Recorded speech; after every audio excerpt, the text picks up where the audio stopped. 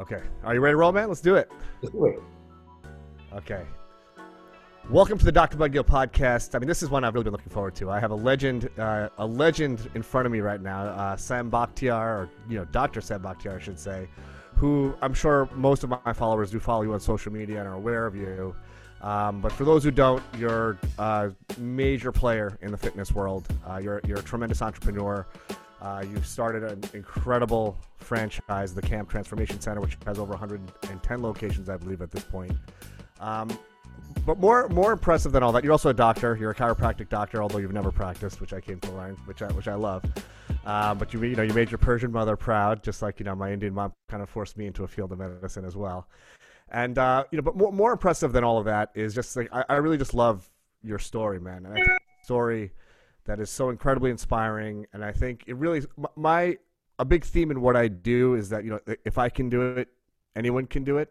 And it takes a shitload of hustle and grind and a tremendous amount of resilience and perseverance and dedication and burning that midnight oil. But it can be done, and your story is a true testament to that. And I'm just super psyched to have you here, man. So thank you so much for taking some time out of your busy morning. I know your schedule is packed for spending a little time with us this morning, my man. Well, it's a pleasure and honor to be on your show, Doc. Thank you so much for having me. All right, so I'm just going to give like a sort of Cliff Notes version of what I've garnered from your life, just to kind of give my listeners and viewers a little bit of background about who you are, and then we're going to dive into that and kind of break it down a little bit and get into some of the nitty gritty. So, from what I know, and you just correct me if I'm wrong on any of these points. You were born in Tehran, Iran, during a very, very rough period. It's basically a war zone, and it was you, your mom, your dad. I think you're an only child. Is that Yes, right? correct. Yeah. And, your dad was a deadbeat, kind of. He ditched you guys when you were at the age of 3, and as far as I know, you've never heard from him since. Yeah, no, never. Yeah, interesting. My mom and dad got divorced when I was a year old, and I've never had a word of contact with my dad since then. Also, so that was something that really resonated with me when I heard that. And then you were able, like I have a lot of friends who are Persian, and their family was able to escape, and you kind of escaped via France into like bumblefuck Pennsylvania, into a town called Sharon, which is, I've never even heard of it. My brother lives in Philly. I don't know how close that is to Philly, but it The doesn't. opposite side. That's totally opposite. Philly is in eastern, and Sharon is on western. Gotcha. All right, so you're basically the Midwest, I would say. And as a Persian guy, I don't think there were any other Persians that were in Sharon, Connecticut. Just like when I moved from Brooklyn to Long Island, I was the only Indian kid in my elementary school. So I just could only imagine the degree of bullying and racism and just sort of cultural unawareness that you were exposed to, and that in and of itself is really traumatizing. It's like you don't fit in with any particular setting. Like you, it sounds like you had like the worst clothes and the worst sneakers. I had that growing up, and then you get picked on for shit like that when you're a kid. And, all of those little sort of micro traumas as a kid, and we're going to get into this because I know you mentioned this, is like that whole Tim Grover diving into your dark side. That is a big part of, I think, what feeds guys like you and I to like really kind of have, I guess we would say, a chip on your shoulder. But we're going to get into that in a minute. So from there, as your Persian mother, to make her proud, she just said, listen, you got basically 3 choices of what you could do in this world. You could be a doctor, you could be a lawyer, you could be an engineer. So, pick the 3 that you want. And, during high school, which I really want to get into some of this, you really had a passion for fitness. And, using that, you studied at Penn State. I believe it was Penn State. You studied, fitness and nutrition, and, really things that you were interested in. And then from there, you pursued a doctorate in chiropractic. You have a chiropractic degree, a doctorate in chiropractic from L.A. Somehow you ended up in L.A. where all the other Persians are. And then, you never practiced today, but you made your mom proud. She was very proud that you became a doctor, and she could tell all her friends that, my son's a doctor. And you never practiced. You actually went straight into fitness, and you developed from what I understand, a gym within a gym. A kind of a private training gym within, like, I think it was an LA Fitness or something like Right. that. 100%.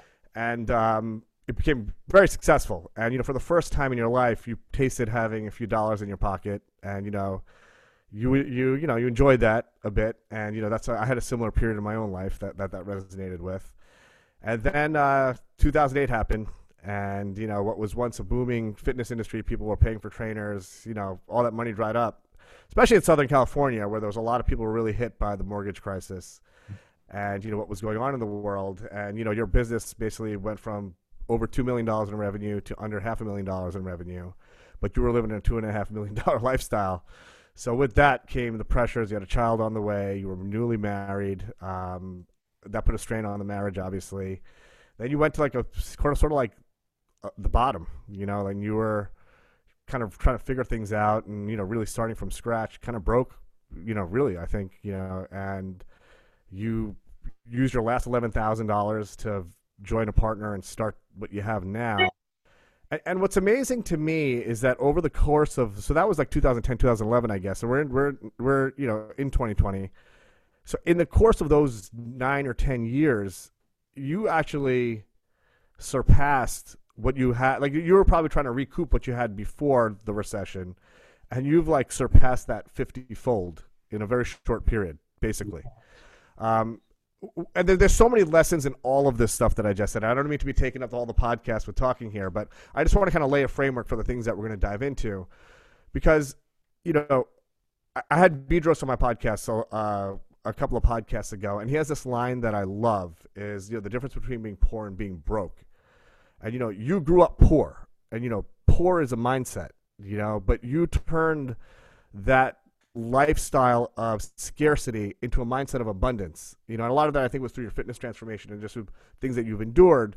So even though you were broke in 2010, you weren't poor. Your mindset had shifted, and you were able to go from that low point, probably the lowest point that you've been in since you were a kid, with all the pressures of being a parent, and you were divorced, and you were able to 50x what you did before that downturn. And I just think that's an amazing story, man. I think I'm so excited to get into little bits and pieces of all of this, man. So I just want to kind of start back. Let's start back from the beginning, and you talk to me a little bit about, I know you've talked about this in other podcasts, but maybe just briefly talk to me about what it was like when you were a kid, when you first came to the States, and maybe just break it down a little bit for my viewers who aren't familiar with your story. Yeah, well, back then they didn't have Google or Yahoo or any search engines. So when my mom said, "Hey, we're going to go to the United States," I was like, well, that's where Michael Jackson is from. That's where all the celebrities are from. And I'm like, I remember watching American TV shows. And, there was American TV shows like Dallas Dynasty, 18. And everybody had mansions and swimming pools and Bentleys and Cadillacs. And so I thought I was coming to a country where everybody was a multimillionaire and everybody just lived an amazing life. And like you said earlier, I came to a little town called Sharon, Pennsylvania, which is an old steel mill town that all the steel mills left, all the abandoned buildings now, and it's 1985 in the middle of crack cocaine epidemic. And my uncle did what most Middle Easterns do when they come to America. He opened up a convenience store in the worst neighborhood. So my first impression of America was, wait a second, where is the multi-million-dollar mansions? I only see abandoned buildings and abandoned homes. Where are, the Bentleys? I don't see anything like that here. And outside of my uncle's store, I literally just saw like pimps, prostitutes, and drug dealers. And so I went to enroll in 7th grade. I didn't speak English. We went to go enroll in 7th grade, and literally when I walked in, I stuck out like a sore thumb. Like everybody looked at me like, what the hell is that? I wasn't black. I wasn't white. My clothes were different. My shoes were different. My haircut was different. And I didn't speak the same language. So it was a shock, especially when you consider you're coming out of pre-teenage year. When you're very vulnerable and you really care about other people's opinion, and you really want to get accepted. And that was my first impression of America.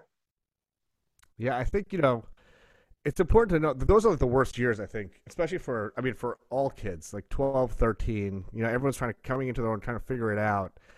And for me, those are the worst years of my life, man. I was a mess. I used to get in fights all the time at school. I get suspended from school. I didn't fit in. I wore glasses. I was like, again, I used to wear like 7-year-old hand-me-downs. My brother's 7 years older than me. And you just get traumatized. It's traumatizing, actually. It is like, it's when you look back, and obviously we've all recovered from it, and, gone on to we got over it. But it is like, it really does affect you in a real way. And I can only imagine like what I went through because I was born here. It's compounded by 1,000 when you're foreign. How old are you, man? I'm 47. Okay, cool. So you were born in 1973. Yeah.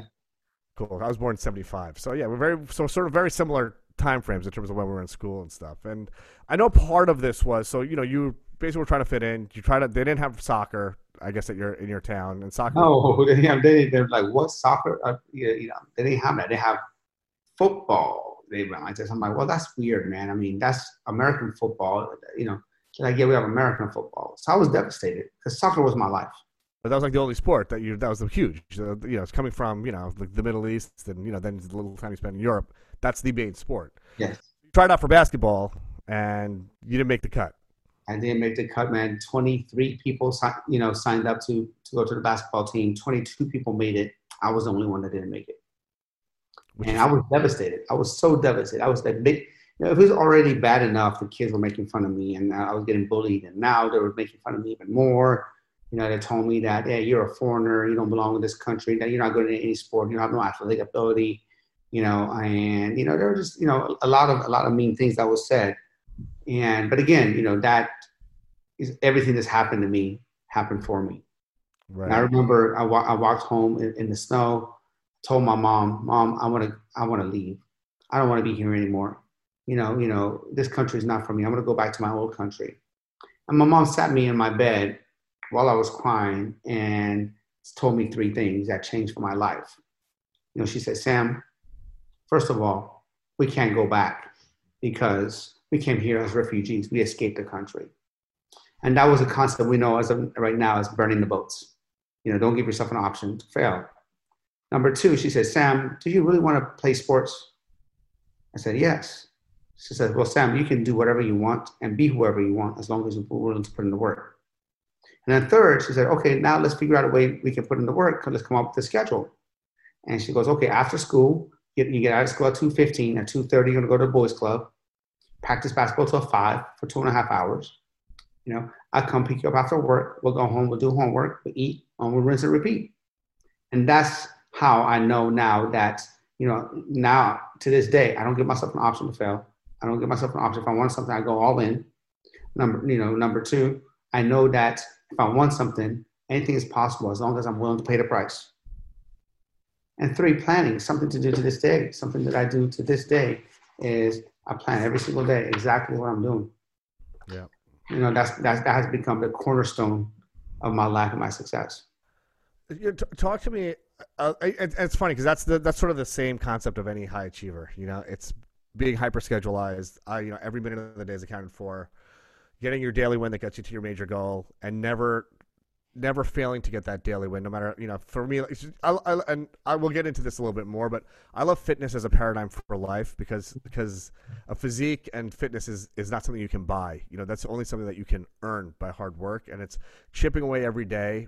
Day after day, week after week, month after month, year after year. It can take years to see results. It took me years to start to see results. But you have to believe in getting that daily win no matter what. No matter how shitty you feel, if you're sick, your back hurts, your leg hurts, it doesn't matter. You're getting it done. Otherwise, you fail the day. And that's kind of, you have that. Everyone who's on this podcast basically has that mindset, which I love. And again, that's what I always say. Anyone can do it, but very few are willing to put in the work to do it. But talk to me a little bit about your mom. So what was she doing? What was her job? What was she doing when she came here? So when she first came here, she was helping my uncle at the convenience store. And then later on, my uncle's convenience store had like a little, garage attached to it. And she said, hey, why don't I start a little boutique, little ladies clothing store? So she would go, and buy a few clothes, perfumes and accessories. And then she would sell them. And that became her business. And then she grew that over the years to a huge bridal boutique. She moved to actually a better location. And she was quite an entrepreneur herself. I saw her hard work. I saw how hard she hustled.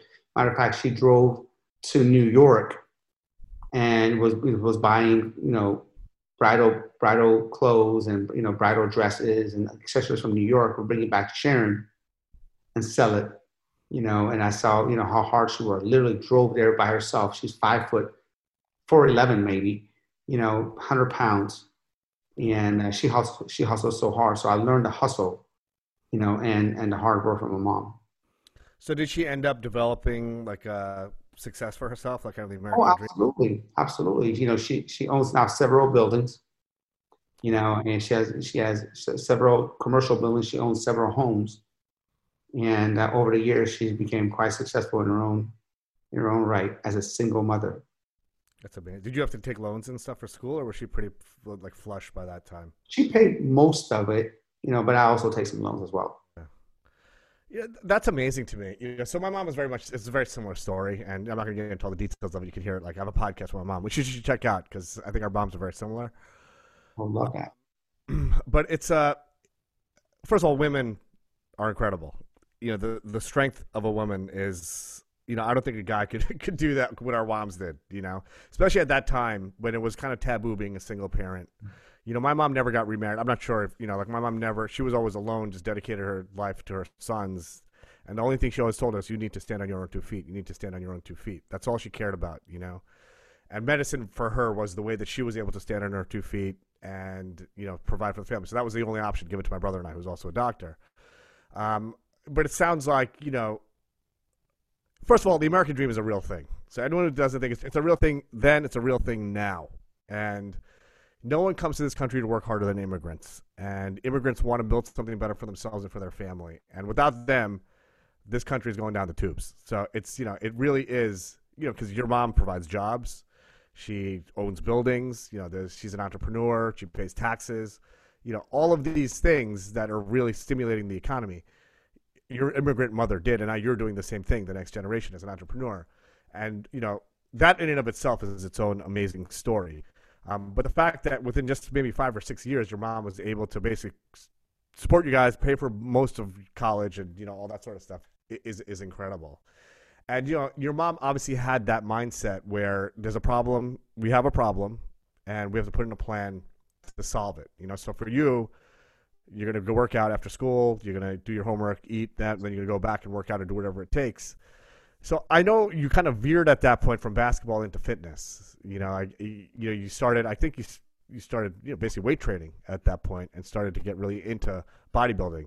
And you basically dedicated yourself to becoming a bodybuilder before you had the physique to show for it. And you committed to that lifestyle. So you can tell me a little bit about that, man. Well, I went to boys club to get better at basketball so I can practice next year. And I saw these guys coming from this room, and these guys were jacked. And at that time, I remember Arnold movies and the Rocky movies, and I was like, man, I want to look like them. So I started going up there. I was this little scrawny, awkward-looking kid with big belly. And when I walked in this room, there was a bunch of like blue-collar, steel workers, with overalls and steel boots, and they were just lifting insane weights. I was looking at them like, how can you be that strong? And to my surprise, I thought they would be like mean to me because they were these strong, big guys. Because in school, everybody was mean to me. But to my surprise, they were so nice. And they were like, wow, look at this little kid, coming into the gym. Let us take him under the wing, show them how to lift properly, show them how to eat properly. And that became they became my friends. They became like my father figures, if you will. And so every day after school, I would go with a bunch of big guys. I was the scrawniest guy in the gym. And I would just work out, and I would work out, and I would work out, and I would work out. I would just take in what these guys were doing. And that taught me so much. Because not only I transformed physically, but I transformed mentally, I transformed emotionally, and I started developing better self-esteem and better self-worth. I could say those guys were like your first mentors. For sure. They were my first mentors. I think that's so powerful. And first of all, mentor, especially when you don't have a dad, like, mentors like that are really, really important. I've had a few of them growing up as well. Older male figures that I looked up to because I didn't have that at home. And, there's something to be said for that. Like it is an important part of growing up. And it's something that as a parent now that I really see. It's crazy, like being a dad without having a dad. You know, like it's kind of a wild. It's a trip, and you kind of want to be the best dad ever, just because that's something that you missed in your own life. But two things there. The mentorship is I think key, but I think that the second part of it is the transformation you make physically. It's really one of the most powerful transformations you can make, because it takes a lot of work to make a transformation. There's so many parts of it that need to be aligned. So it's not only like the workouts that you're doing at the gym. Nutrition is a huge part of it, probably the biggest part of it, and also the discipline that's involved. Getting your daily win, all that sort of stuff that we just discussed. But it gives you, this is the transformation that you get the most from a fitness transformation, because I think it's just so incredibly empowering with fitness. Is like when you make a physical transformation and all the mental toughness that it takes to get that physical transformation. But moreover, and I know this is something that you can speak to because you're a competitive bodybuilder, when you get to a goal, and this is the mindset, it's not that you arrive. So it's not like hey, I'm going to get fit and now I arrived. Okay, cool. Now I'm going to eat like shit and stop working out.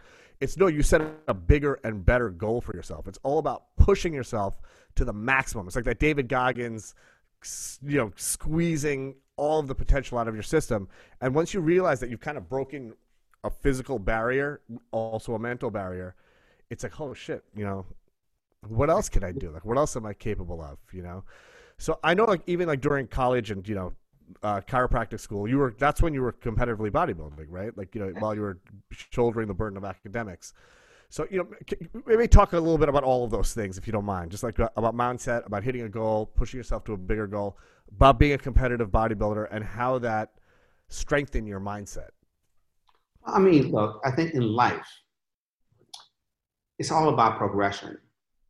No matter what goal you have, whether it's financial, whether it's relational, whether it's your physique, when you achieve that goal, you don't sit down and be like, okay, well, that's it. You want to see what else you can do. We as humans, we're at the top of the food chain because we have the ability to evaluate, self-assess, and say what we want to do next. Nobody else can do that. No other species that we know of is evolving as fast as we have evolved. So in college, I was the guy who had my gym clothes with me, my book bag with me, and my food with me. People, they used to make fun of me in class because I would literally have 3 bags with me, 3 huge bags I was walking around the campus with, because I was disciplined enough. I was able to juggle school, work, meal prep, and bodybuilding. And you can handle a lot more than you think you can handle. And most people just want comfort. Oh, it's too much, it's too much, it's too much. Well, you don't know until you just put it to the test. It's too much because you're uncomfortable. But remember, nothing happens in a comfort zone. Nothing happens in a comfort zone. You got to be willing to get uncomfortable if you want to progress. I'm a firm believer in that. And pushing your physique, and talking about just the physique part right now, also helps you build disciplined muscles for all aspects of your life, in your business, in your personal relationship, and everything else you do. So true, man. I mean, so true. I think that's probably the most powerful thing is the discipline that you get. It's not those discipline reps that you get. It's not the reps with the plates on the barbell. It's the discipline reps.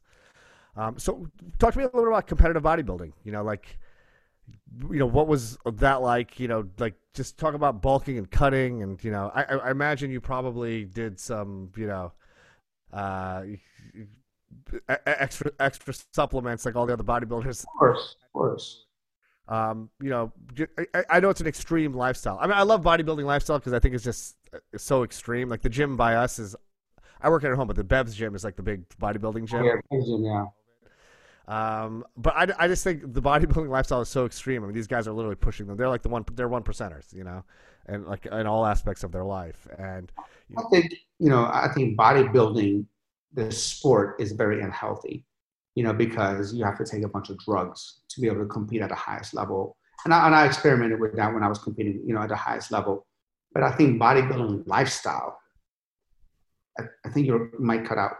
Oh, sorry, man. You're right. You have to be on juice. You're going to be a bodybuilder. I mean, yeah, right? if you want to compete at the highest level, yes.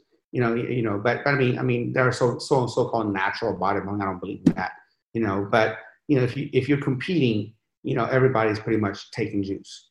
You know what I mean? And I think that that's not the right way of doing things, especially if you want to, I was talking about that in another podcast. And if you want to make a career out of it, it's not a good way to kind of kill yourself to try to make a little bit of money.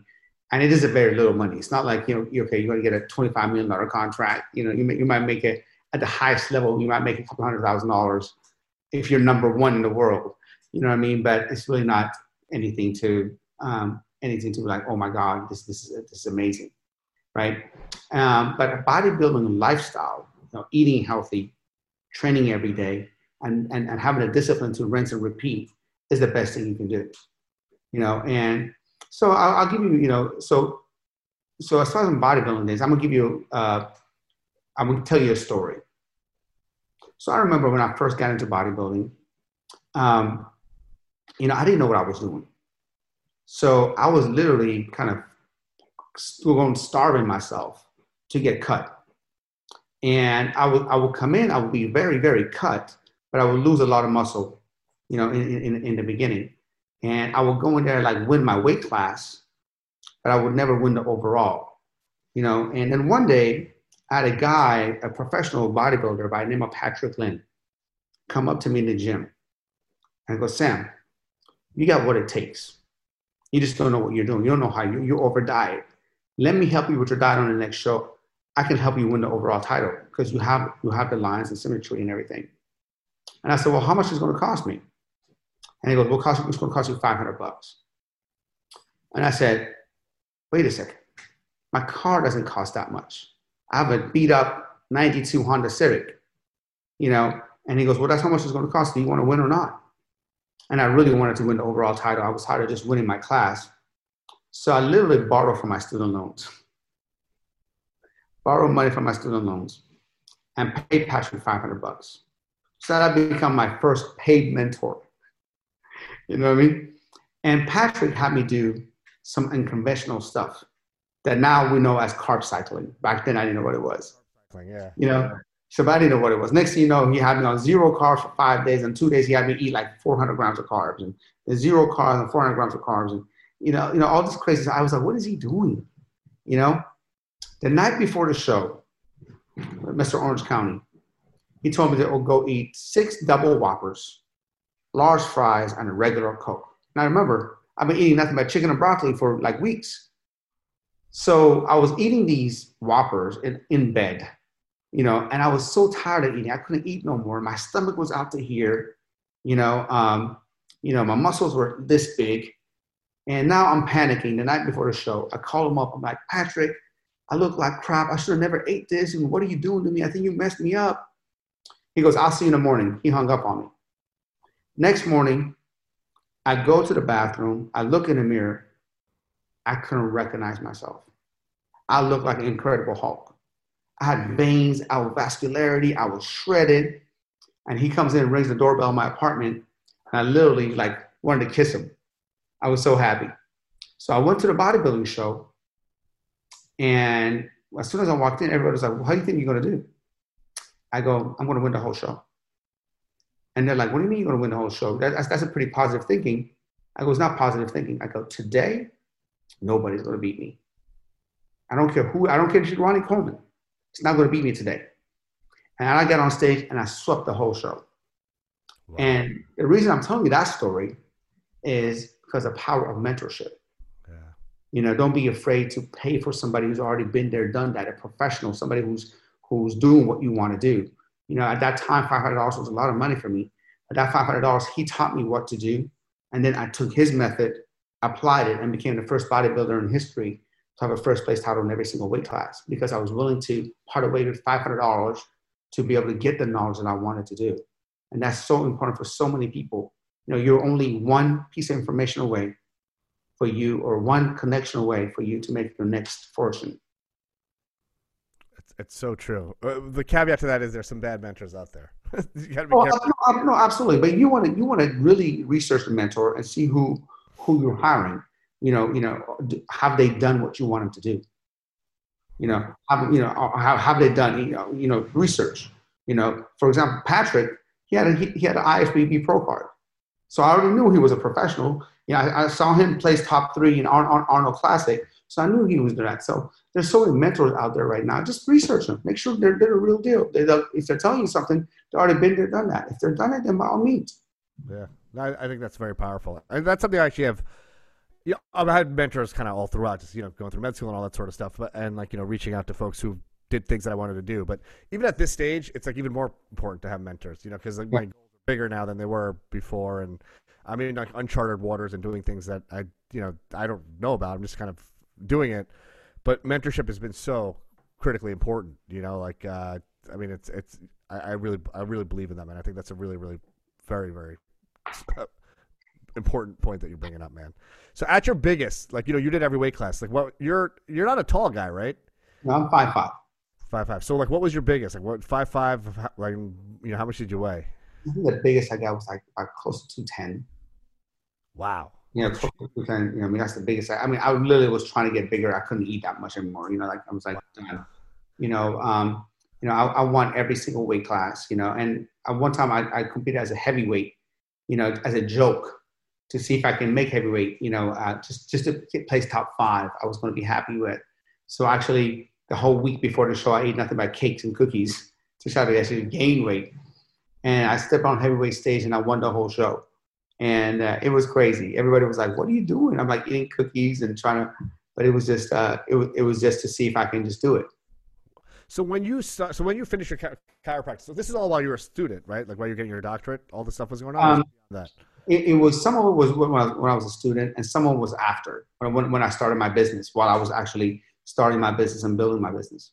Okay, so let's get into that phase of your life a little bit. So when you graduated chiropractic school, you had 20 grand to your name. You needed 40 grand to start your business. Your mom was obviously a successful entrepreneur, so you told her the deal. He said, "I'm a doctor. I did what you wanted me to do. Now I'm going to pursue my dream. Give me 20 grand. Fitness, right? So I need 20 grand to do it." And she gave you 20 grand. And then I guess you started a gym within a gym at LA Fitness. I mean, that was probably like the early stages of real personal training where like regular folks, it was like normal for them to get a personal trainer. Everybody back then had a personal trainer. Yeah. And which was kind of like a thing that started in like the late 80s, 90s, really when the .com stuff started happening, like in the 90s, I'd say that was like really, really big. So I guess, did LA Fitness not have a personal training program, or how did you get that? Back then, LA Fitness hired a company because what LA Fitness didn't want to do is get in a personal training program. And what LA Fitness didn't want to do is deal with 20 different trainers and collect rent. So they hired one company and they said, "Okay, you pay us a big rent and you take care of the trainers." And so the training, and that's what I did. Yes. So you were like a franchisee of a larger company? No. That was my own company. That was your company. Okay. My company. I started my own company inside of LA Fitness in Chino Hills. So you told them, "I'm going to take care of this for you guys." You presented it to them, or were you already working out there, kind of knew them, and said, "Hey, I'm the guy." So I worked for a company who had about 10 or 12 locations inside of LA Fitness who was doing their personal training. One day, the company goes out of business, gives us like no notice. And I knew the vice president of LA Fitness, and I called him and I said, "Renee, I would love an opportunity for me to take care of Chino. I can't take care of all of them. I don't have the money to run 10, but I can commit to one. Plus, I know everybody there. I can smooth everything out." And he talked to the owners, Lewis and Chin, and he gave me an opportunity, and I ran with it. Wow. So were you a personal trainer at that point for that other company? Or you were working as a trainer? I was. Yes, I was a personal trainer, and I was also their district manager. Okay. All right. So you had your feet wet. I guess, were you doing some of that while you were a student also? I worked. I worked. I was a student. I always worked when I was going to school. I was competing. I was training. I was meal prepping. I literally had no time. Right. Okay. So you already, you've been hustling since day one. So you started this business and you killed it. Like you were killing it. How many trainers did you have working for you? In the beginning, it was like 4 of us. Then I grew up to almost 20 trainers. All in the Chino Hills? Yes. Wow. So at its peak, you're generating $2.4 million in revenue. Not inside of LA Fitness. So I was in LA Fitness from 2000 to 2004. But a lot of my clients complain about LA Fitness cleanliness, the gym equipment weren't being serviced, and a lot of people who were kind of like more overweight, they didn't want to go to a meat market. Mm-hmm. So at that time, I'm like, wait a second, I'm paying LA Fitness $17,500 a month for rent. I'm like, I wonder what it would be if I get my own facility. How much would it cost me? So I went to look at some locations and look at some equipment, and I'm like, wait a second, I can furnish this place and have a nice my private gym for about $9,000 a month, and I will save literally $8,000 a month, $8,500 a month, And so I started doing that, but then I realized, wait a second, now actually have to start marketing because LA Fitness, I don't have the foot traffic that LA Fitness does. So that's when I started getting mentors and getting help and all that kind of stuff for marketing. So I started marketing it. who'd you reach out to help you? Bedros. Bedros was one of my first marketing coaches. Oh wow. Yeah. So what was their advice at that time? Like around that time, I guess there was Google ads and all that sort of stuff, and around that time, yeah. Yeah, it was Google ads, but most of the time, what I did was, I started advertising in local magazines. I started positioning myself, local magazine, local newspapers. I started sending out postcards. I started learning lead generation. And I started killing it. I started doing really, really well. And in 2007, right before the recession, I did 2.4 million out of a 4,000 square feet facility. Amazing, man. So talk to me about lead generation a little bit. What do you mean by that exactly? Like for what lead generation is for you putting out an ad and exchanging something of value for a person's name, phone number, and email address. Right. So download this handbook and give me your email address. Yes. So then I can market to them all day long. So this way, it's a two-step process. Not okay. Hey, you want training? Call me. That's not a lead generation because you're not generating leads. But when you're getting somebody's name, phone number, and email address, so you can contact them, over time. That's a lead. That's a lead generation. Were you managing all of this on your own, or did you outsource that? No, I was doing it on my own. At first I was doing it on my own. Wow. So you were basically sending out emails in your downtime, and yeah, I was doing everything. And then one thing I also learned later on is, to get away from that and learn what's the highest and the best use of my time. And I read a book called E-Myth Revisited. Love it, man. That was the first book. I'm going to tell you a story after you're done. Yeah, and so learn how to work on my business and not in my business. It's funny that you said that. So when I was kind of going through this personal transformation myself about 3 years ago, I asked one of my friends who's a very successful entrepreneur.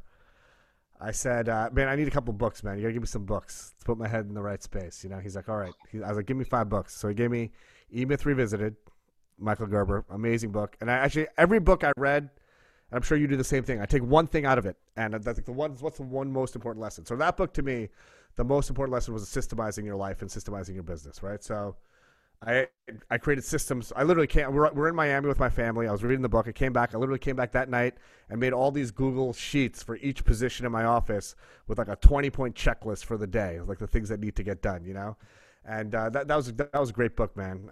4-Hour Work Week. I'm sure you read that. That was another one. Tim Ferriss.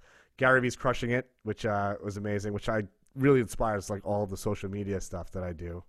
The One Thing was yeah, and then 10X Rule, Grant Cardone was the last one. But yeah, it's amazing. So tell me more. So you read that book, and you kind of you systematize. Is that around that time that you read that book? Yes, it was around 2005 when I read that book. I started developing systems. I started working on the business, not so much in the business. And I started developing a real business, a real plan. And in 2005 is also when I stopped bodybuilding. I retired from bodybuilding. I said, I don't want to, go on, and do what I need to do to become a professional because there's no money in it, and I don't want to damage my body. Eventually, my plan is always to have a family. I was to get married and have children. So I was like, okay, now it's time for me to really take this business for real. You know what I mean? It's time for me to, so at that time I was okay making money and pursuing my hobby, bodybuilding. But now I'm like, okay, if I'm going to get married, I'm going to, like children in this world. I need to take this to the next level. And that's why I started getting mentorships and started, learning more about marketing, more about sales systems, and I was doing great till the 2008 recession, as you know, and I had to revamp and get everything back on track. So a couple of things I want to talk about, like at this sort of stage in your life. So one is you're making more money than you ever thought you were going to make, right? I imagine. I come from Sharon, so you make $2,000 a month in Sharon, you're balling. Yeah. So like, I mean, at that point, you're probably driving some fancy cars, got some nice watches, got a nice place, like kind of living the dream, like I had a very sort of similar up deal. Like, I grew up very humble beginnings. I always worked. I had paper route, delivering pizzas, worked at an ice cream shop, tutored, anything I could do to make some money, because I was best job ever, by the way. But my mom always gave me everything I needed, but I never had money for anything that I wanted, right? So I always had to like hustle on the side. And I remember when I was in college, I valet park cars. So I grew up in the South. I don't know if you're familiar with the New York area, but I grew up on the South Shore of Long Island, which is sort of a very blue collar. I grew up a very blue collar town, regular town. But I used to come to the North Shore to work, to valet park cars. So these are where all the fancy restaurants are. I mean, I didn't even believe this was reality. The fancy mansions, the golf clubs. I used to like park like Bentleys and Ferraris, and I was like, who the hell are these people? Like, this is crazy. Like I used to valet park cars at country clubs. Like, it was a totally alternate reality from when I grew up, and I didn't even realize that was like people actually lived like that. Like it was amazing to me. And then fast forward 20 years, like I'm in my 30s now, like my mid to late 30s.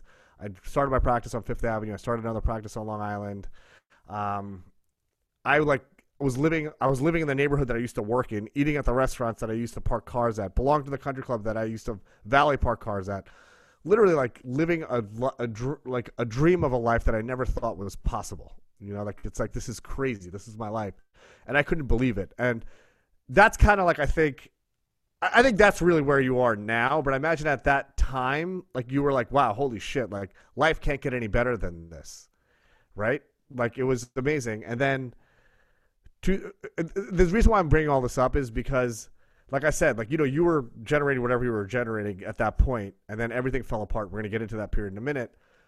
But where you are now, which is literally 12 years later, is 50 times, probably more than 50 times where you were at your highest before that, right? Yeah. So that's what the difference is between being broke and being poor is, because you got broke, but you were never poor.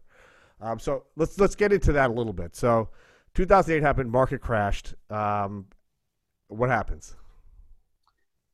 I mean, are you married at that point? I mean, to be honest with you, man, I was devastated. We were pregnant with our first child. I remember having a meeting with, with the wife back then, and we were sitting at a restaurant, and I'm like,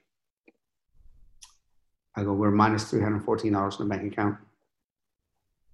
And I was staring at her belly, and I felt like such a loser because remember, I didn't have a dad to provide for me. And now all of a sudden I became that person, the dad that couldn't provide. But I told her, I'm like, look, I don't care. I'm trying to figure this out. And in life, you have a choice. When you get punched in the face, you can either just retract and go to your corner, sit down and quit, or you can just try to punch back and try to get back up. And after about a week of eating pizza and feeling sorry for myself, I was like, all right, let's get back up and try. And for a period of 6 years, man, from 2008 to 2014, I got up every single day. And every single day, I was defeated. Every single day, I took an L, and it was really devastating at the time because my why was taken away from me. And your wife and your child were taken away from you at that point. My why is providing for my wife and my child. And then in 2014, when I started seeing the light at the end of the tunnel, I started seeing that, okay, all the 6 years of work started to pay off a little bit. I'm starting to get more traction. And then I got hit into another devastating thing, which was a divorce. So in life, you're either hit. You guys didn't get divorced until 2014? Yes. Wow. I didn't realize that. I thought it happened much earlier, like much closer to 2008. No, 2014.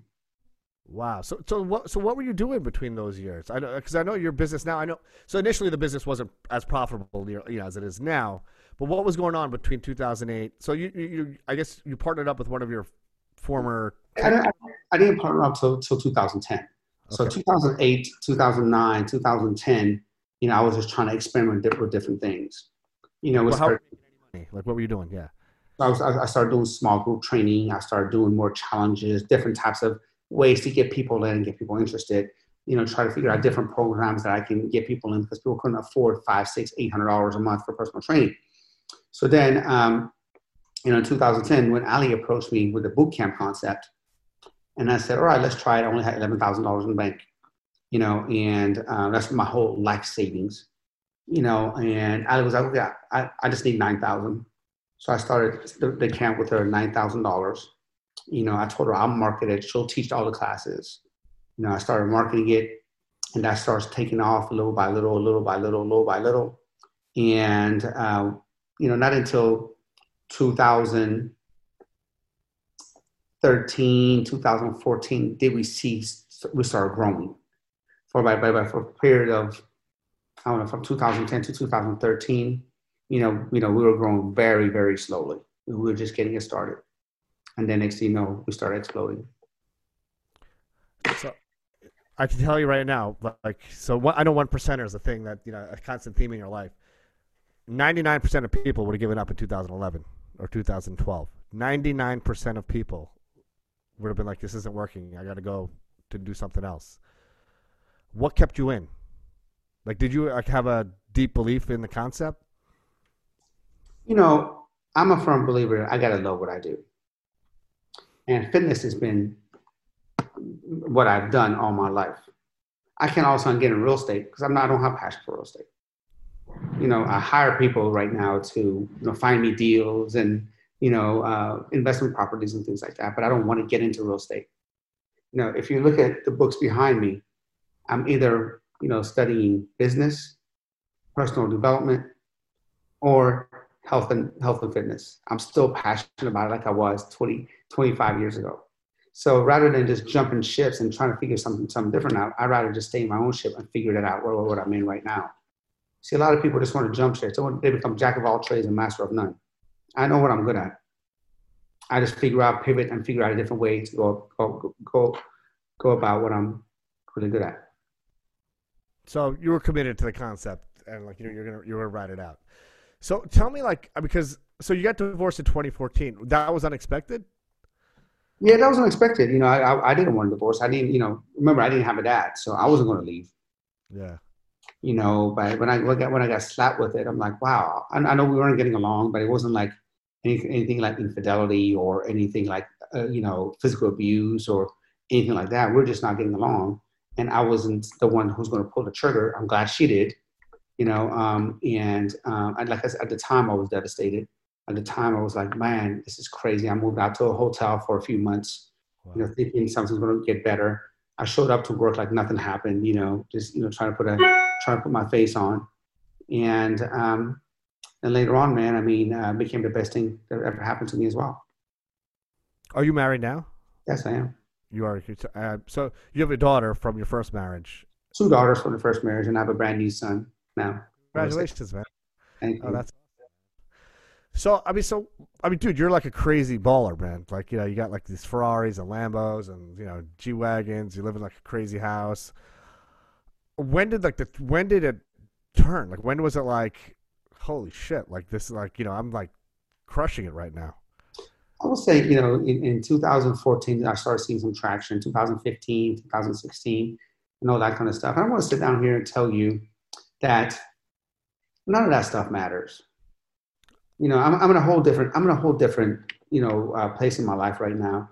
Matter of fact, I just sold the Ferrari, and I'm about to sell a few other cars because I'm at this point. I'm not into material things. I'm into mindset. I'm into peace of mind, and I'm into making generational wealth.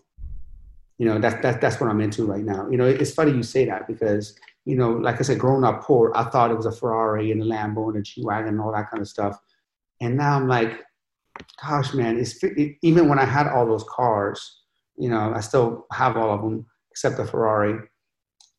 I drove my Infiniti SUV, because I can put the dog in there, and I can throw my dog in there, throw my soccer stuff in there, and jump in there, and I don't have to worry about scratching it or driving it over like a curve or anything like that.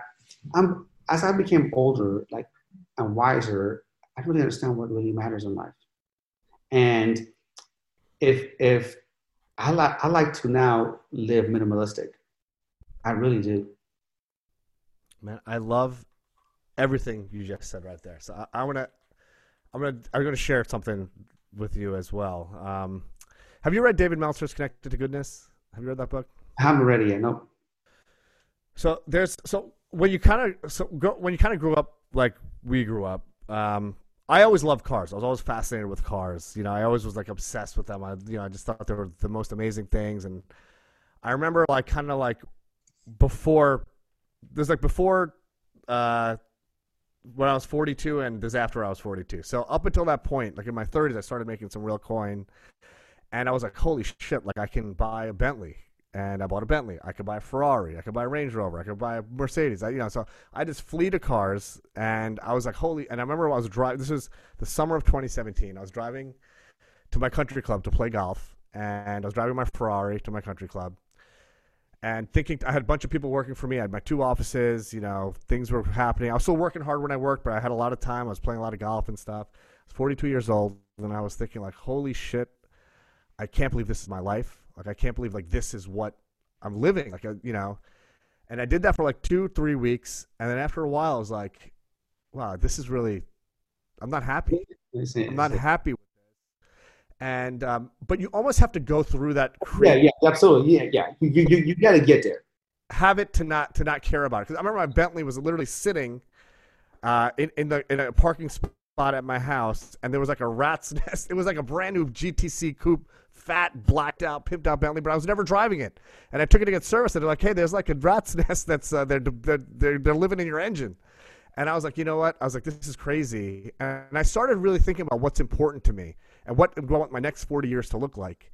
And it's all about exactly everything you just said. I don't give a fuck about having, I still have a Ferrari, but that's not important to me. Like, what's important to me is spreading a message of positivity, talking to the 8-year-old me and telling them you can do whatever it is you want to do as long as you're willing to work for it, spreading a message of self-empowerment. I just finished my first book called Let's Get It, which is all about this sort of thing. And it's amazing because like everything you just said about like downsizing, creating generational wealth, like, driving a beater and not caring, just because you've already been there and done that. And it's not like you can't still do that. You could. It just provides no value to your life. Like, your life is about so much more than that, and you say, like, one of the lines that you say that I love, if it's not something that's generating income for you or enabling you to spend more time with your family, it's not worth doing it. 100%. Hey, man, so I guess we'll just close with a few things, because I know you got to roll. I love your story, man. I love what you're all about. Can you just talk to me about what the next few years look like for you? So, like, what's the plan? What's what's on your to-do list? Honestly, the next few years is for me to just spend as much quality time with my children and spend time in developing my children, traveling with them, and just pick and choose what I want to do in business and how I want to spend my time. I'm pretty much retired. I'm pretty much, I don't have to be anywhere. I don't have to do anything that I don't want to. And just getting into, doing more stuff that, like you said, it's going to provide more time with the family, and it's going to provide residual income for me. I love it, man. And just last thing before you go, man, just talk to me a little bit about your fitness and nutrition right now. Like, what are you doing? Because you're obviously still in shape. Well, I've been doing intermittent fasting now, because I hear all the health benefits and everything. So I do 20 hours of fasting, 4 hours of eating, and every day, 6 days a week, I hit the weights. And 6 days a week, I do some kind of a cardio, whether it's walking, whether it's stairs. And on Sundays, sometimes we just go for a nice little walk around the neighborhood. But every day I do something. What's your split, like in terms of upper body, lower body? Do you full body? What do you generally do? I do the same split I've done for years, man. I do chest, shoulders and triceps, back and biceps, legs. I repeat that routine for the other 3 days. Love it. Yeah. Sam, man, forward to sharing a workout with you one of these days, man. You're someone who really inspires me, and your story is inspiring. I think you're going to inspire so many people. I'm so proud to be able to share Thank your you, Doc. journey, audience, man. I appreciate I hope when the world opens up, man, hopefully we can connect. If I'm your way, you're my way, man. For sure, for sure. All right, brother. Well, have a good day. Thank you so much, my man. Thank you. Thank you for listening to the Dr. Mudgill podcast. The corresponding video can be found on YouTube, IGTV, and Facebook. Let's get it.